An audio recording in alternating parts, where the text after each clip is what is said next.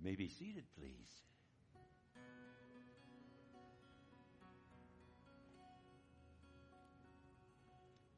Greetings from the Lord's people in Boise, Idaho. Donna and I, we travel all over the western half of the U.S. In fact, we've put almost 2 million miles on a series of cars since 1990. So this is kind of like being in our front yard as far as the commute goes.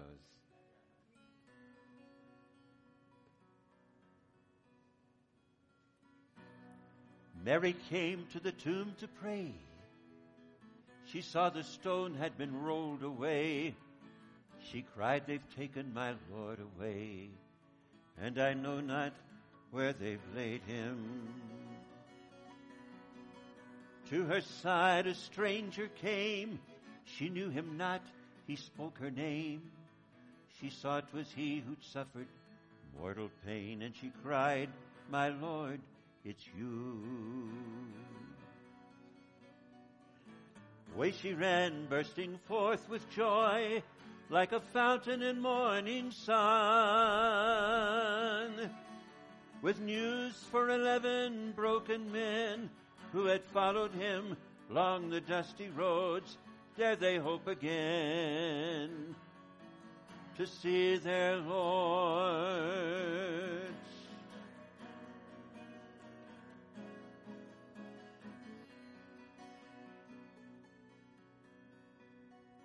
11 hid behind locked doors in fear of the persecution sword. In their midst came the risen Lord, saying, "Blessed peace be with you. See these hands, this wounded side. See your Lord, the crucified." Thomas said, "I will not believe till I feel his scars with my hands." The Lord reached out to his child of doubt, saying, "Thomas, feel now my wounds." "My Lord, my God," the doubter cried to his risen Lord, whose holy sores had bled for him and for us all.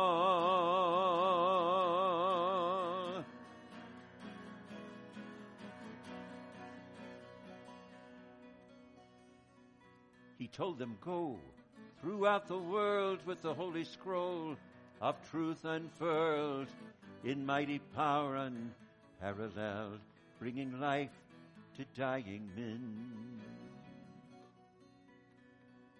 He ascended high over Galilee till their mortal eyes could no longer see. Lingering still were his parting words, "For lo, I am with you always, even unto the end of the earth."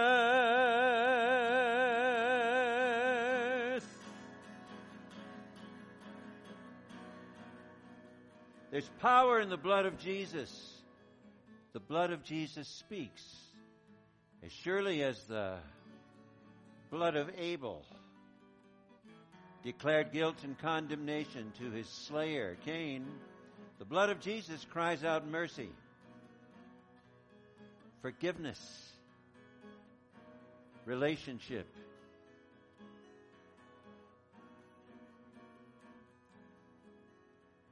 And it's so important to, at heart level, have an abiding, growing, rooted revelation of the testimony of the blood, and to add our voice, that is our blood-based testimony, relative to our blood-bought reality, and speaking from a committed life. The devil is no match for that, as indeed, according to the book of Revelation, they, the redeemed, overcame him with the blood of the Lamb, their commensurate word of their testimony, from a place of not loving their own lives, but rather being given over to him from a base of commitment and revelatory understanding of the blood of Jesus to declare that confession of what our heart has perceived, the Lord pounces on that with power, wonder-working power, and there's truly wonder-working power in the blood of the Lamb. Now, it's important we understand that at heart level, and not just head level, and not just as a matter of religious jargon. Pastor Jack Hayford told a story some time back. It was in the beginnings of the charismatic movement in the late 60s. And there was a tremendous transfusion of the reality of Pentecost that began to invade churches, that a lot of which hadn't had a legacy or Pentecostal history. Very interesting time. In fact, we're approaching a similar epoch and of epic proportions. But the young pastor, who was fairly newly Spirit-filled himself, was overseeing the service. And all of a sudden, from a rear row to his right, there was this blood-curdling, demonic shriek. And a lady on the front row, not knowing what else to do, but quick on the draw with what she was used to do, stood up, waved her Bible, and said, "Get," and began to say, "The blood, the blood, the blood, the blood, the blood, the blood." And the louder she said, "The blood, the blood, the blood," the louder the shriek got. And somehow the pastor, bless his heart, had the grace to bring things into a controlled crash landing to where nobody was too terribly hurt, and they were able to sort of walk away with it, shaking their heads. And yet he retreated into his study for the debriefing and revelation education that is often ours in leadership when we have just dealt with a situation that we're not used to. God's very patient, persevering, penetrating in that way, and began to share with him the importance of having a revelation of the truth of the blood at heart level. Our heart is our depths. That's how we truly perceive, believe, what deeply motivates us. And our spirit is our new creaturehood, which is perfect. It is birthed into complete perfection as sons and daughters standing in judicial perfection. Our heart starts out there, but it can wander. It can get religious over here and start condemning us and get over into our intellect or soul realm and begin to rake us over the coals and flagellate us with our own legalistic lash. But as our spirit is fed with the inhalation of the breath of God's presence and the substance of His Word, and it's flexed in praise, our heart rallies to where our treasure is. Didn't Jesus say that? Wherever your heart is, or your treasure is, there will your heart be also. So a key is feeding our spirit, and then as Paul says, be strengthened in the inner man, that the eyes of our heart would receive revelation knowledge, and we would grow in an understanding of the operation of God's truth at heart level. And as we do, the declaration of our lips has tremendous power attached to it, with our mouth and our heart being faith-filled. And now we've prostituted that in the past and just reduced it to an intellectual level to where we knew it up here and we're spewing it a mile a minute, and all it did was underscore sickness symptoms and magnify anxieties, and we walked away thinking, well, this stuff doesn't work. But God does work. And as He works in us to will and to do His good pleasure, and our hearts are soft and supple to receive revelation of the operation of His Word, and we give it declaration, He who watches over His Word to perform it pounces on it with liberating, wonder-working power. The blood of Jesus, for one thing, testifies to the fact that God is sacrificially, extravagantly generous, beyond proportionate loving. That's the testimony and statement of the blood. And further says that you and I are extravagantly, generously, sacrificially loved. And anything we hear to the contrary of that, whether it's out of our own flesh, whether it's out of the world system that tries to coerce us with seduction and intimidation, or whether it's from the accuser out of the pit himself, our declaration is to be the blood of Jesus. I can say, you know, I sense the encroachment of that lie. I don't buy it. I put the blood of Jesus between me and that, and the lie dissipates. There's power in the blood. Here's an illustration. A lot of years ago, this was before 1990, my wife and I have been primarily itinerant since 1990, but before that we were pastoral. And we actually pastored in Salt Lake City for a season back in the 80s. I pastored a Foursquare church there. And there was a couple that came up from California that was just such a blessing. Jack and Bobby Lucas. Jack and Bobby. Jack was a construction superintendent of executive proportion and had been sent up from a big company in California to oversee a project here, and just had a servant's heart. I mean, he was your go-to guy. He could just organize a team of guys and knew how to pat them on the back and direct them and lead with a smile. And Bobby was this effervescent encourager, just kind of patented California blonde. She looked a lot like Goldie Hawn. Still does to this day, as a matter of fact. And I remember they overheard us one day saying we'd like to learn to ski. You know, we were up at the Wasatch, and so the church bought skis for us, and we were, at that point, between a rock and a hard place. We had to learn. So Jack had been an instructor at Tahoe, and he took me up to Brighton. And, you know, we were at the base of that mountain there, folks, and I could see, looked like people, two-legged ants on 2x4s coming down the face of the mountain. And when you're looking straight on, I mean, it looks insane. And inside, I'm thinking, I'm going to die. Jack says, Dick, it's okay. And he began to describe and teach me. I had seen how he would work with a team of men. You know, we went up to the top. He taught me to get off the lift without being a road hazard, and taught me the snowplow at first. And then he began to say, now, I'm going to draw kind of some lines here. It's like this. It's in principle like this. With your weight on your outside ski of the turn, you carve an arc. You've got little weight on here. You carve an arc, and as you bend, your skis come around. And then he says, let me illustrate. He began to do it backwards, and I began to follow him. And then he began to whip around and say, now ski in my tracks. And the next thing you know, I was skiing. Now, I couldn't ski as well as Jack Lucas in 5 lifetimes, because Jack was king of the hill. About the time I thought he was a supernatural athlete, we went golfing. He was worse than me. And I'm not really very good. Jack passed away here about 1.5 years ago, and they had moved back down to California at the time, and they had been dear friends. Bobby continues to be very close to us. And folks, it is very important to have good, close friends in the several. They keep your vision confirmed, checked, and balanced. They keep your feet on the ground in authenticity so you can walk toward where you're going. Too many close relationships can kill you, but too few can also be detrimental. And the Lord has given us the balance of marvelous prayer partners and close confidants over the years. And Jack and Bobby were certainly among them. So Bobby called and asked if I would officiate at the service. And I did, and I told a lot of the stories that were kind of Jackisms, and we just had a great time in celebrating his life together.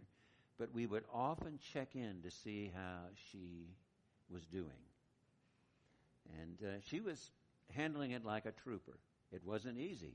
There was an honest valley of grief from losing the love of her life. The Lord began to turn it into a memory bank and begin to give her vision for the next phases of her life. But I remember one day I called her, and she's like a little sister to me, and she said, Dick, Jack had left me some money set aside to get a new car. And she said, I got this, it's a smaller Lincoln SUV. I got a peach of a deal on it. And she began to describe it to me, and I was rejoicing for my sister. And then my eyes slipped down and looked at the odometer on what I was driving, the CRV, that had well over 200,000 miles on it. And I could just hear the hiss of the enemy saying, man, he sure likes that gal a lot better than he loves you. Look at what you're driving and look at what she's driving. You know, just those subtle, stupid kind of little sidle up to you sort of things. They're not so much onslaughts as they are sniper shots. And I thought, I'm not buying this. I'm going to rejoice with my sister's new car. And I immediately said, I put the blood of Jesus between the lie that said God is less than loving and caring toward me. And it was just like it poof, like demon dust, and it dissipated. It was gone. And the Lord said, you know what? Your car runs well. It's paid for. I got another one waiting for you in the wings. We'll be getting that soon, by the way. And he says, and it's going to be a honey. Praise the name of the Lord. Praise the name of the Lord. God's love is sacrificial. It is extravagant. The blood of Jesus said he poured out the very best in the giving us of his Son. Celebrate the love, receive it and release it. And don't buy the lie that would say anything to the contrary. It could have been the hauntings and hammerings of rejection that you were raised with, things you went through at school, something that you're going through at work now, where the testimony of the enemy and perhaps even your own overperforming flesh is flagellating you. Lord, we put the blood of Jesus, we declare the love of God, and we bask and we receive it. Sometimes it amazes me how strong the power of your love can be. Sometimes you just take my breath away. You watch my love grow as a child, sometimes gentle, sometimes wild. Sometimes you just take my breath away. Too good to slip by, too good to lose, too good to be there just to use. Gonna stand up on a mountain top and tell the news that you take my breath away.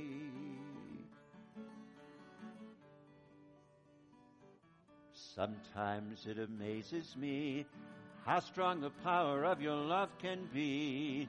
Sometimes you just take my breath away. You watch my love grow as a child, sometimes gentle, sometimes wild. Sometimes you just take my breath away. And when I feel your eyes on me, your beauty is all I see. Don't you know it takes my breath away? Too good to slip by, too good to lose, too good to be there just to use. Gonna stand up on a mountain top and tell the news that you take my breath away.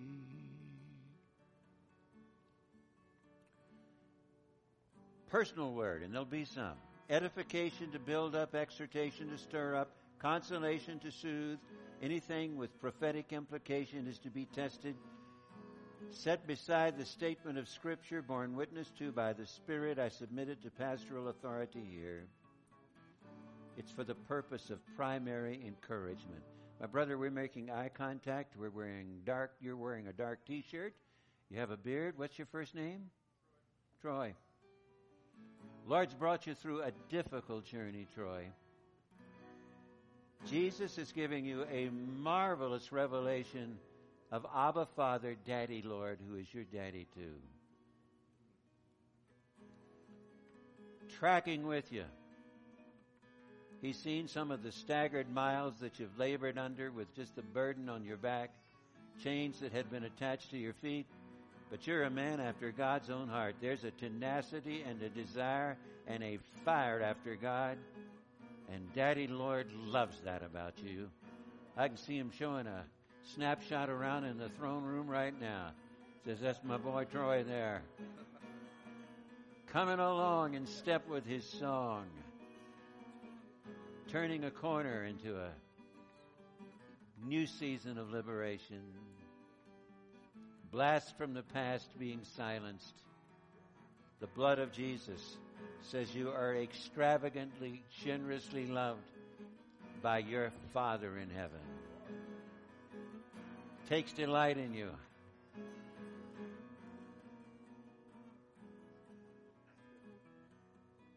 You give me songs in the night till the morning light breaks in on me. And the darkness gives way to the light of the day you promised I'd see. Meanwhile, with a smile, in the dark I hearken to your voice and rejoice at the sound of your song in the night. Sweet song, and rejoice at the sound of your song in the night.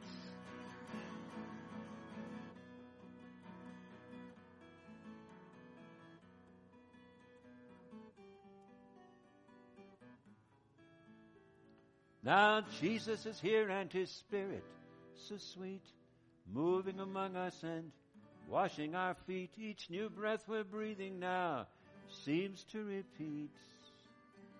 Jesus is here right now. Jesus is here and he's touching each mind, freeing us now from the thoughts that would bind. Hey, open your heart and I'm sure you will find Jesus is here right now. What is your name right here? Sherry, a prophetic pulse in you. Just an intuitiveness to the voice of the Lord within you. An ability to sense where people are at and to speak to them where they're at. It's kind of like an arrow that says, you are here and God knows it and loves you and is able to lead you forward.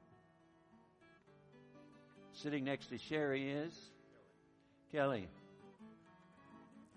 Intensely practical. You think like an engineer, kind of cause and effect. And yet there is just a salt of senior wisdom that comes with it. An ability to counsel in a very patriarchal, tender kind of way. So it's been and so it'll be. What's your name? Bailey. An effervescence, a radiance, the water of life that comes forth from you like Perrier. Sparkles in the light. There's a song in your heart that at times would soar like the eagle and perch like a dove in someone's heart. Sitting next to Bailey is McCall. Spirit of adventure. One who marches to a different drummer. But you have found your rhythm section in the orchestra of the redeemed in your steps. An unusual way of saying things, creative speech. And there's poetry in your soul. It's just kind of an affirmation and an underscoring of encouragement, edification, exhortation, and comfort. And sometimes it happens like that, like pearls on a strand.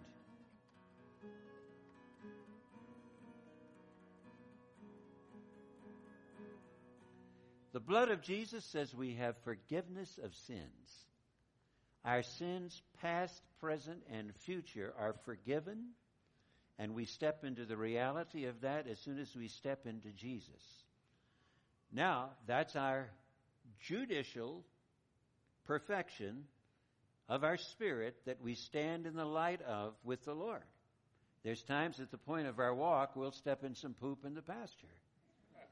And we need to get our feet washed and need to have that which is ours on eternal deposit of withdrawal and the water of the Word applied to our feet. We will have contamination through stepping into sin, but there is no legal condemnation that can be leveled at us. Condemnation is a grinding under the thumb that renders worthless and powerless and headed toward no good but a death sentence. That's condemnation. There's now no condemnation to them that are in Christ Jesus. We have forgiveness of sins. And it's very important that we recognize that. Some of us here, we're haunted and hammered by past foul-ups that keep reoccurring, and the enemy forms a lash on our back, and it becomes a pharaoh of condemnation that drives us this way and that way. With some, we have collided through misjudgments with crass reality, have inner bruises, internal bleeding, and the enemy uses that to rub coarse sandpaper of condemnation over it. We need to break that in the name of Jesus and say, Lord, you are my rear guard. I have forgiveness of sins. I refuse to be condemned by my imperfections, my sins, small, medium, and large. Lord, I gladly embrace your correction and the cleansing of the contamination that I walk in. But I thank you that I don't have to buy into that grinding, thumb-pressing judgment that comes out of hell, religiosity, and a world that's constantly looking over our shoulders and red penciling our performance. There is now no condemnation to those that are in Christ Jesus. Give you another little illustration. We've been through the last 3.5 years in a litigation proceeding. We recently won, but let me tell you, it's not a culture you want to enter into if you can avoid it. When you get lawyers and insurance companies going at it, it can be a nasty arena. And it was of a necessity, given this particular situation, that we get a lawyer. And let me tell you, I'll just be honest with you. I flat out did not like him at first. I found his speech condescension, his personality very abrasive, and just very arrogant in his demeanor, and kind of looking down his nose at us in some ways at knowing nothing, which, of course, we didn't know anything about this kind of a thing. And he and I had a couple of headbutting sessions in some of the appointments that we had there. And I remember one in particular to where the air got pretty frigid. And, I'm fairly good at crafting word weaponry. He was good at it. And so we were doing some pretty good infighting there. And on the way home, Donna turned to me. She was driving. There's a traffic light. He says, honey, she said, I have almost never seen you be so combative. And I was thinking to myself, be angry and sin not. Well, the Lord said, you did sin. You devalued him with a hearty dislike and saw him less than valuable. The blood says he's valuable. That so much to die for by the King of Kings. And I said, Lord, you're right. I just received your correction, and I just confess and acknowledge that, but I further confess that I have the forgiveness of that. And Lord, I just received the washing of my soul feet from the contamination, and 5 minutes from then, I hardly could even remember the incident. That's how good at erasing things God is. And I thought, well, I'll get a rematch because we're going to have an appointment with him the following month. And I said, Lord, thank you for doing a work of grace in my heart, of seeing this individual through your eyes as someone that you value and that Christ died for, and just help that to be demonstrated through my attitude and my vocabulary. And it was interesting, in the appointments that began to follow, he really began to open up to us. And the last appointment we had, just before this thing went into mediation and soon consummation, he turned to me and he said, Dick, I wouldn't say this to another client of mine, but I've just been diagnosed with some serious cancer. It's a tumor they've discovered. They can't remove it because it could bust and just broadcast just cancerous material all over my body. He says, you know me, I'm a warrior, been in military, been an athlete. I'm not looking for a pity party. He said, I'm looking for prayer warriors. I didn't even know he had that vocabulary. He said, I've been getting back into my roots and looking at the Bible of Jesus who heals. And he says, that's what I want to see happen. And I looked at him and called him by name, and I said, sign us up. We're your prayer partners. And I said, could we pray for you right now? He was a little awkward because I could tell he was not used to that. But just the Spirit-directed prayer, and I could see how the Spirit was falling upon him and how he looked at me afterwards and grasped my hand for several seconds of saying, now that was a prayer. That was a prayer. There was a relationship that had been turned, an attitudinal change in my heart, the Lord's hands reaching forth toward our lawyer, beginning to turn him toward the king himself. It had been a situation to where there had been a sin of resentment on my part, but a refusal to accept the condemnation of it, drawing the line of the blood of Jesus between the condemnation, the attempts of the enemy that would have tried to haunt and hang on like a leech and drain the life out of me. Praise the name of the Lord. The blood of Jesus says we have forgiveness of sins. Hallelujah. What's your name right here? Rick is authentic. There's not a smidgen of religious polyester about him. You've had some times in your past when you could have croaked, but the Lord was there to head it off at the pass and do what only He could do, Rick, and keep you for such a time as this. You're going to speak to those that might seem light years away from the kingdom, but the Lord's going to give you audience with them. And at times it'll be kind of an in-your-face grace with it. But you'll get down and you'll say, there's my testimony. Been there, done that. The Lord was there for me, and He's brought me to here. No baloney in Rick's testimony. That's why Rick makes the devil sick. He hates authenticity. Praise the name of the Lord. Oh, God's good. Praise the Lord. What is your name right here? Would you again? Jerry. Jerry, you just got a matter-of-fact kind of congeniality about you, non-threatening. You can say things in a simple kind of way that people buy into. You know, you're a kind of a solitudinal guy in a lot of ways. But the Lord likes that because it's not an aloneness.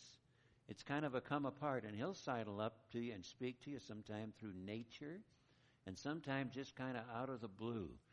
But I saw you there at times, a guy just drawing nuggets from the stream and putting them in just kind of simple, down-home kind of statements with an ability to bless people and turn things around for them. There's a congeniality about you that folks are drawn to, that can open up to, that they feel safe. And that's a gift in and of itself. Now, a lot of times these words will bounce from someone here like lightning over to another lightning rod across the room, and the Lord will give you a dynamic ditto and say, you also. So take it and make it your own. Don't say, Jerry got chicken and I got bones.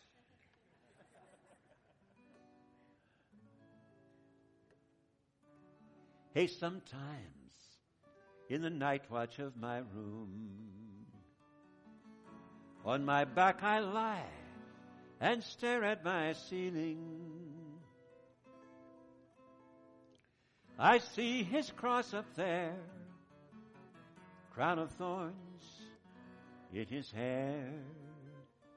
You know it melts my stubborn will and sets me to kneeling.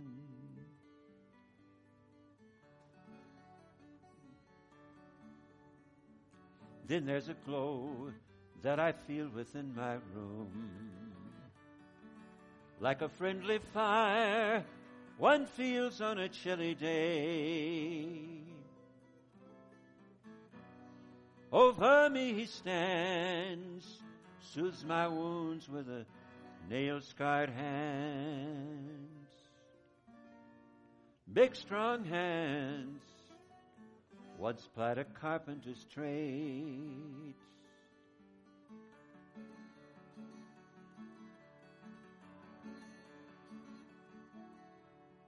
Then I say, Lord, I want to be like you, like a little boy wants to be like his father. Says, child, follow me. I'll show you things you never dreamed you'd see. You know I'm warm, I'm real. You can give yourself to me. In the night watch of my room.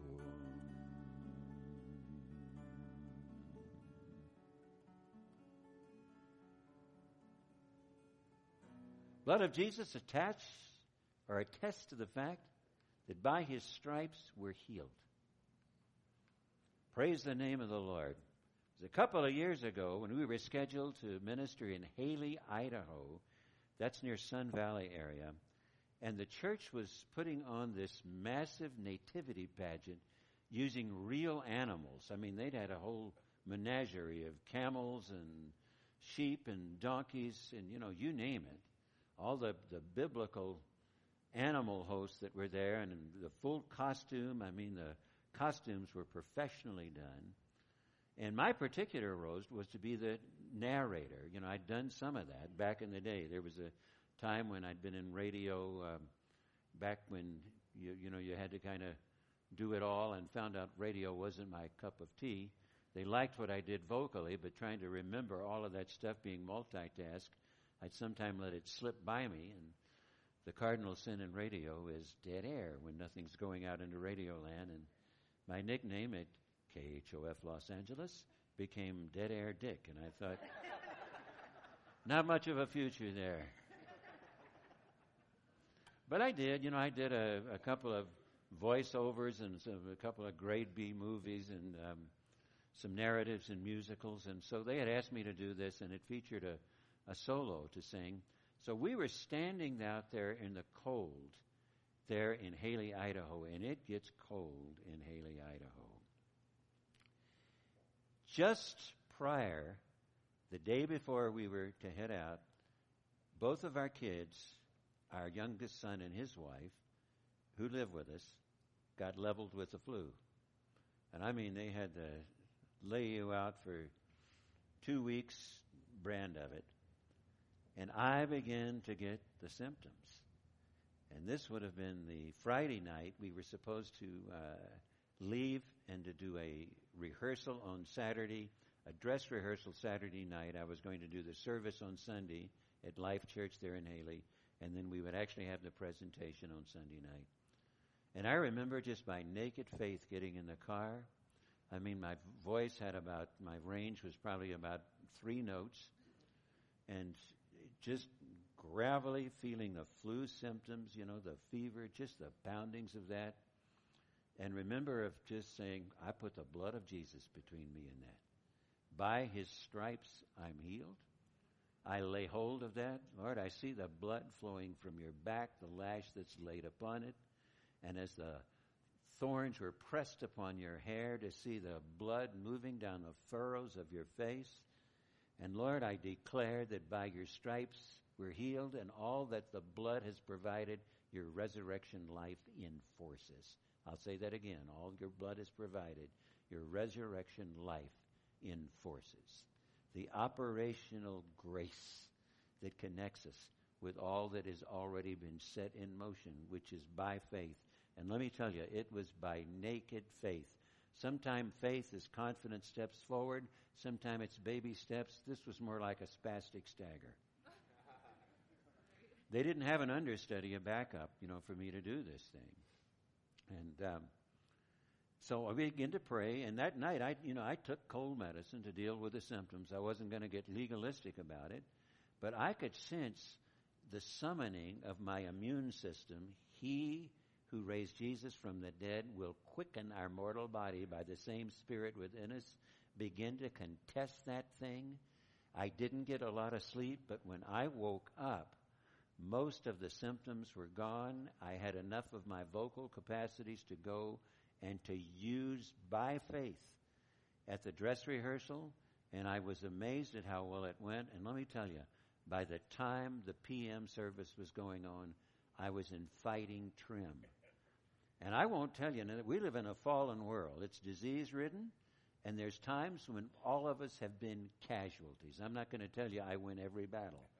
But since I have been resolute in recognizing that it is God's will to heal, that it has been provided, it's already on deposit to make a withdrawal from, to declare in accord with what the blood of Jesus has provided for us, I'm winning a whole lot more. And this was a wonderful victory on the way this went.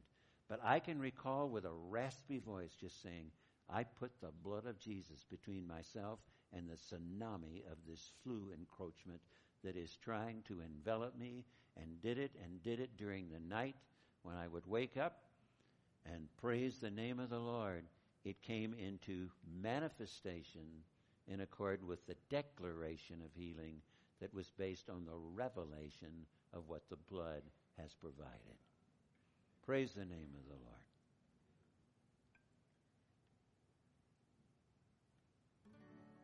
You are forgiven, you who once broke his heart, stood worlds apart, now shed a serpent skin and receive a brand new robe. You are forgiven. The devil played his song. You once danced right along, but when the dance was through, he left you broken and alone. Enter the one who loved you from afar. You then received his song that filled your heart and thrilled your heart. Now you are forgiven. Your heart no longer bleeds, and as you dance he leads, and you are righteous through the one who gave his life for you. Now you're free, you're clean to walk in holy power. The blood of Jesus declares that you and I are righteous. He looks at us through the hue of the rose-colored lens of the Lamb and the perfect performance of the perfect one on our behalf. And as we embrace the gift of the righteousness that is by grace, we step into that sphere, and in the now and here, no longer judge. He lays down his gavel and looks at us as Daddy Lord. Jesus with his arm surrounding us, and his voice rattles the heavens. Bombastic, basso profundo. You are righteous. You are righteous through the performance of my Son. And as we embrace that fact of his grace and lay aside our religiosity, our lawlessness, and say, Lord, just in simple childlike gratitude, I receive and recognize the gift of your righteousness by grace through the performance of the perfect one on my behalf, who fulfilled every jot and tittle of the law, every mandate and directive of the Holy Spirit, and I receive the gift of your imputed right being, right standing, right thinking, and see my bankrupt moral accounts paid in full, stamped in red. We embrace that fact. It begins to be a force as the Spirit of righteousness rises in us. That is, his moral excellence rises as a force. The fact becomes a force. You know, I saw that very early on in my Christian walk and let religious people suffocate it out of me. They said that's too simple. The fact becoming a force, an empowerment unto righteous living. It is in operation, and we give our cooperation of obedience, saying, Lord, I just wrap my heart around the sight and sound of that and yield, and I move with the flow and momentum of your moral excellence, And as we do, the fruit of righteousness is formed in our character. And as we do, we find an ability to see situations to where hell has been invasive, and the Lord wants to usurp that with the kingdom of God, the kingdom of His righteousness, things set in order where they ought to be. It can be things in our family, things in our life, things in our employment setting, and we begin to declare the righteousness of God as God's kingdom order would invade chaos. His kingdom joy would invade misery. His kingdom health would invade situations of disease. Sometimes it's repetitive battering rams that hit those gates of hell, but eventually they will and do collapse, just like Jesus said they would, and the whole series of them will. Now that's a manifold truth of righteousness. It is a fact, tested through the blood, through Calvary's act, which becomes a force and an operation of His moral excellence. We give our cooperation of obedience, which is righteousness. We have the fruit of character of righteousness that's formed in the flow of that, and we become agents, kingdom ambassadors, to declare and mandate the invasion of heaven invading earth, as the order and purity of God would invade the chaos and corruption of man. That's righteousness. That's the whole truth and nothing but the truth. And praise the Lord. And we often need to recognize that we are initiated into that through the blood of Jesus. And when we drift from it and we get our conscience polluted with dead works or evil works, those work in coalition. Religiosity will provoke the flesh in all its lawlessness. Deviating off into its lawlessness, there's a temptation to cover it with dead works. If we get out in the North Forty of God knows where, He knows where, and He says, hey, I'm here and I still love you. Come boldly before my throne and allow me to purge your conscience with the sprinkling of the blood that's already been shed and renew you to the fact of the forgiveness and righteousness that you have through my grace, and enjoy again basking in the light of my face. Hallelujah. So if you're out in the North Forty or somewhere, God knows where, and it's like the prodigal son. He's got his whole spiel rehearsed on what a louse and a worm he is, and the father sees him and runs and embraces him with kisses before he can even get it out of his mouth. Our gracious, forgiving, loving God, and the angels applaud in ovation as one returns and repents. Praise the name of the Lord. Turn in the corner here.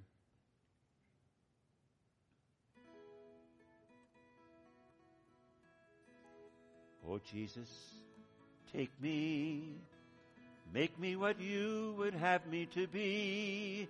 Lord, cause me to see who I am in you.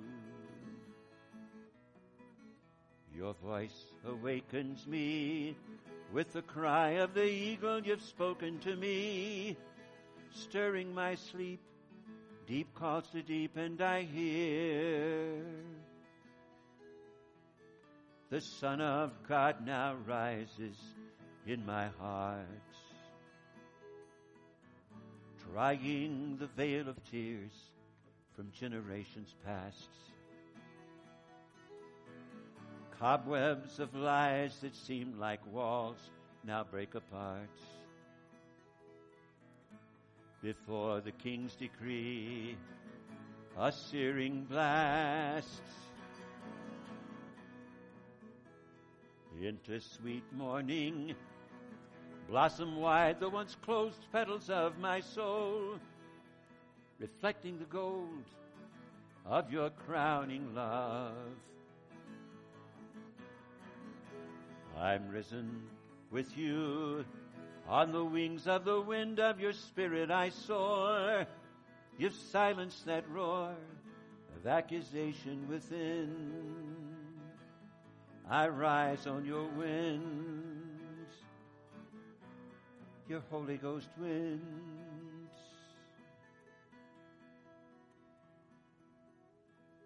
The blood of Jesus says that covenant has been activated through the death of the testator. Covenant life, life in common with the King himself, life that is pure, powerful, all-conquering, all-prevailing, and learning the art of the heart of moment by moment. On him we rely. The gravity of the world, the flesh, and the devil is defied. Not only have we received the grace of deliverance from sin's penalty, but from its power through the powerful life of him who works in us. And try it sometime. There may be a particular area of vulnerability, an area that seems like a vacuum as far as victory is concerned. And it's usually because we're trying to keep the whole law on our own. And it's a one thing that there's a failing in. And the Lord says, take that area of weakness, set it apart, invite me to take stage center in that empty stage and maestro a victory chapter in you, and I will.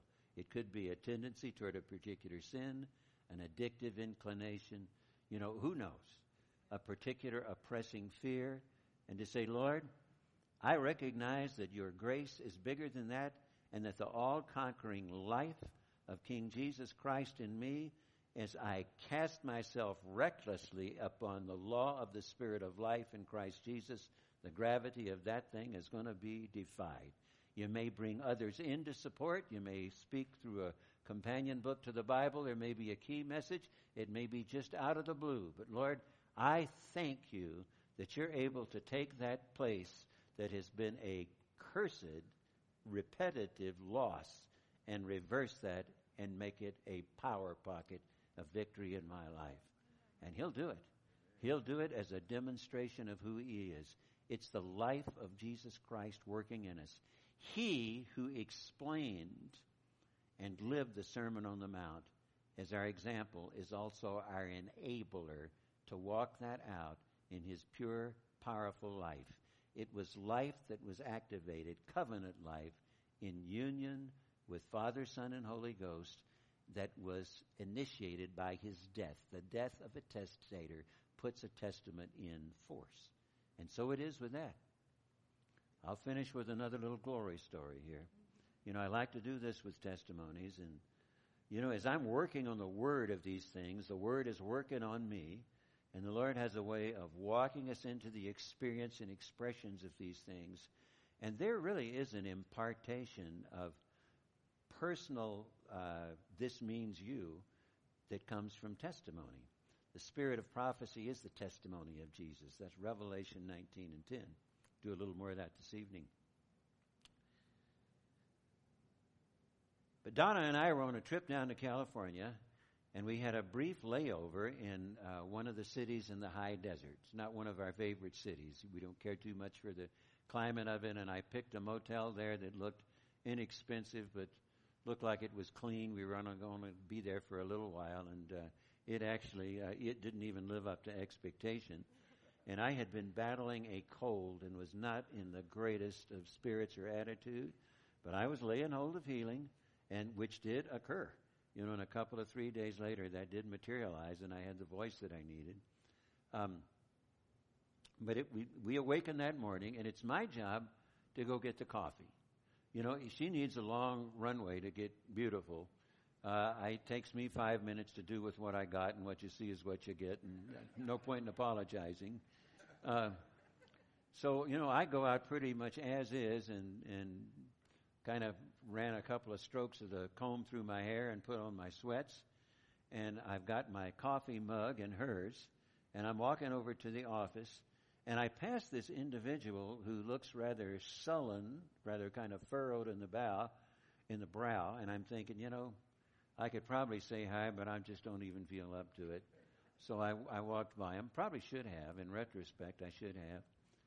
And as I am getting our coffee, just as I'm coming out, he's opening the door to come in, and I get there just before he does. And I kind of say thank you. He didn't hear me, but I said it. And I walk outside, and I hear him mutter this trail of expletives on the way in toward me. And I could tell this guy had some practice linking together the chains of profanity in some profusely creative ways. Because I had never heard anybody take singular words, hyphenated words, and mix them in such a toxic concoction. And I stopped with my coffee and I said, "Excuse me, say what?" And he turned around and repeated something of a watered-down version, but it was still pretty bad. And it was extolling this cardinal offense that I had not said thank you when he'd opened the door. And I actually had. And I said, "Lord, I'm not going to contest this." I said, "I know a number of years ago you knew what a combative little snot I was, even as a believer. I would have said, sir, you seriously need to get your hearing checked, and while you're at it, you need a Lysol bath for your vocabulary." But, and even after I knew better than to do that, I would have thought it and suppressed it and thought about what I should have said the rest of the day. But the Lord said, "Just give this over to me." He said, "I who explained the Sermon on the Mount, a soft answer turns away wrath. I enable and empower you to turn the cheek on this and get victory." And I just felt a complete reversal of my attitude toward him. It was sympathy. And I said, "Sir, I did say it. You didn't hear me, but I will say it again. Thank you." And turned and walked away just feeling completely free, clean, and victorious. And you know what? I could sense the risenness of the Holy Spirit driving the residue of the bad cold right out of my body. There's a way in which there is a coalescing of spirit, soul, and body as we walk in the truth of God. Praise the name of the Lord. The blood of Jesus says we are extravagantly loved. The blood of Jesus says we have forgiveness of sin. The blood of Jesus says we are made in our spirit the righteousness of God in Christ Jesus. The blood of Jesus says we have covenant life with him. The blood of Jesus that says the finished provision of the cross has been set into motion, and all that he's provided in our total salvation through his death he enforces by his life, and he's teaching us the art and the heart and the down-home humility to wrap our heart around the sight and sound and begin to reap the life that he has for us and begin to walk out who we truly are in Christ. It's a process. It's a journey. I'm a work in progress, I'll just tell you, and I'm glad to be traveling the road together there with you. Praise the name of the Lord. I'm going to close with what I closed with. First service. It's about coming apart, getting a fresh transfusion of the heart. Montana morning. We are from Boise, but I wrote this song in Big Sky Country. Another brisk Montana morning. Golden glimmer has me blinking. Rising now, I hear me creaking. Down the hall I toil. To the place I meet with Jesus. Feed the empty stove an armload. Soon the room is bright with warm glow. Coffee pot is dancing to a boil. Divine appointment, his name is just like ointment. When he rubs it into my needy soul, I'm worshiping my God. On my fire the Master's breathing, consuming all my fear and grieving. Inner fire is rising as he stokes it with his rod. Out my window there I gaze, scan the morning's golden haze. Two deer bolt across the yard, the Lord renews my youth.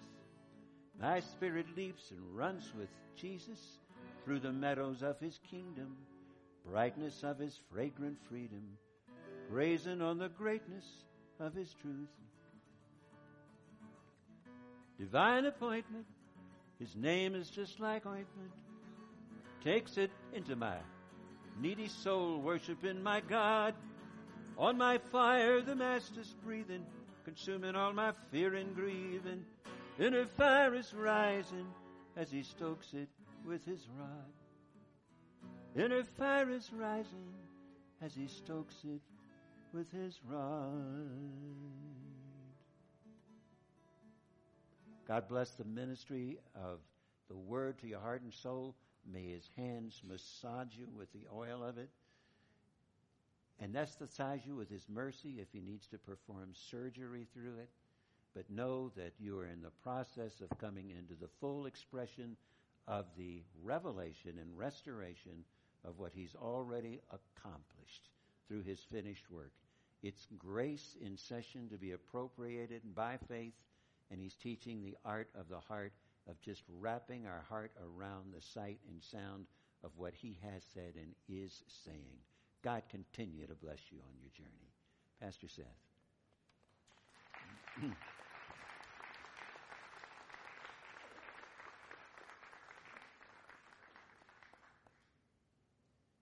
You know, when I asked Dick if he would be willing to come out and be with us and share with us, he said, sure.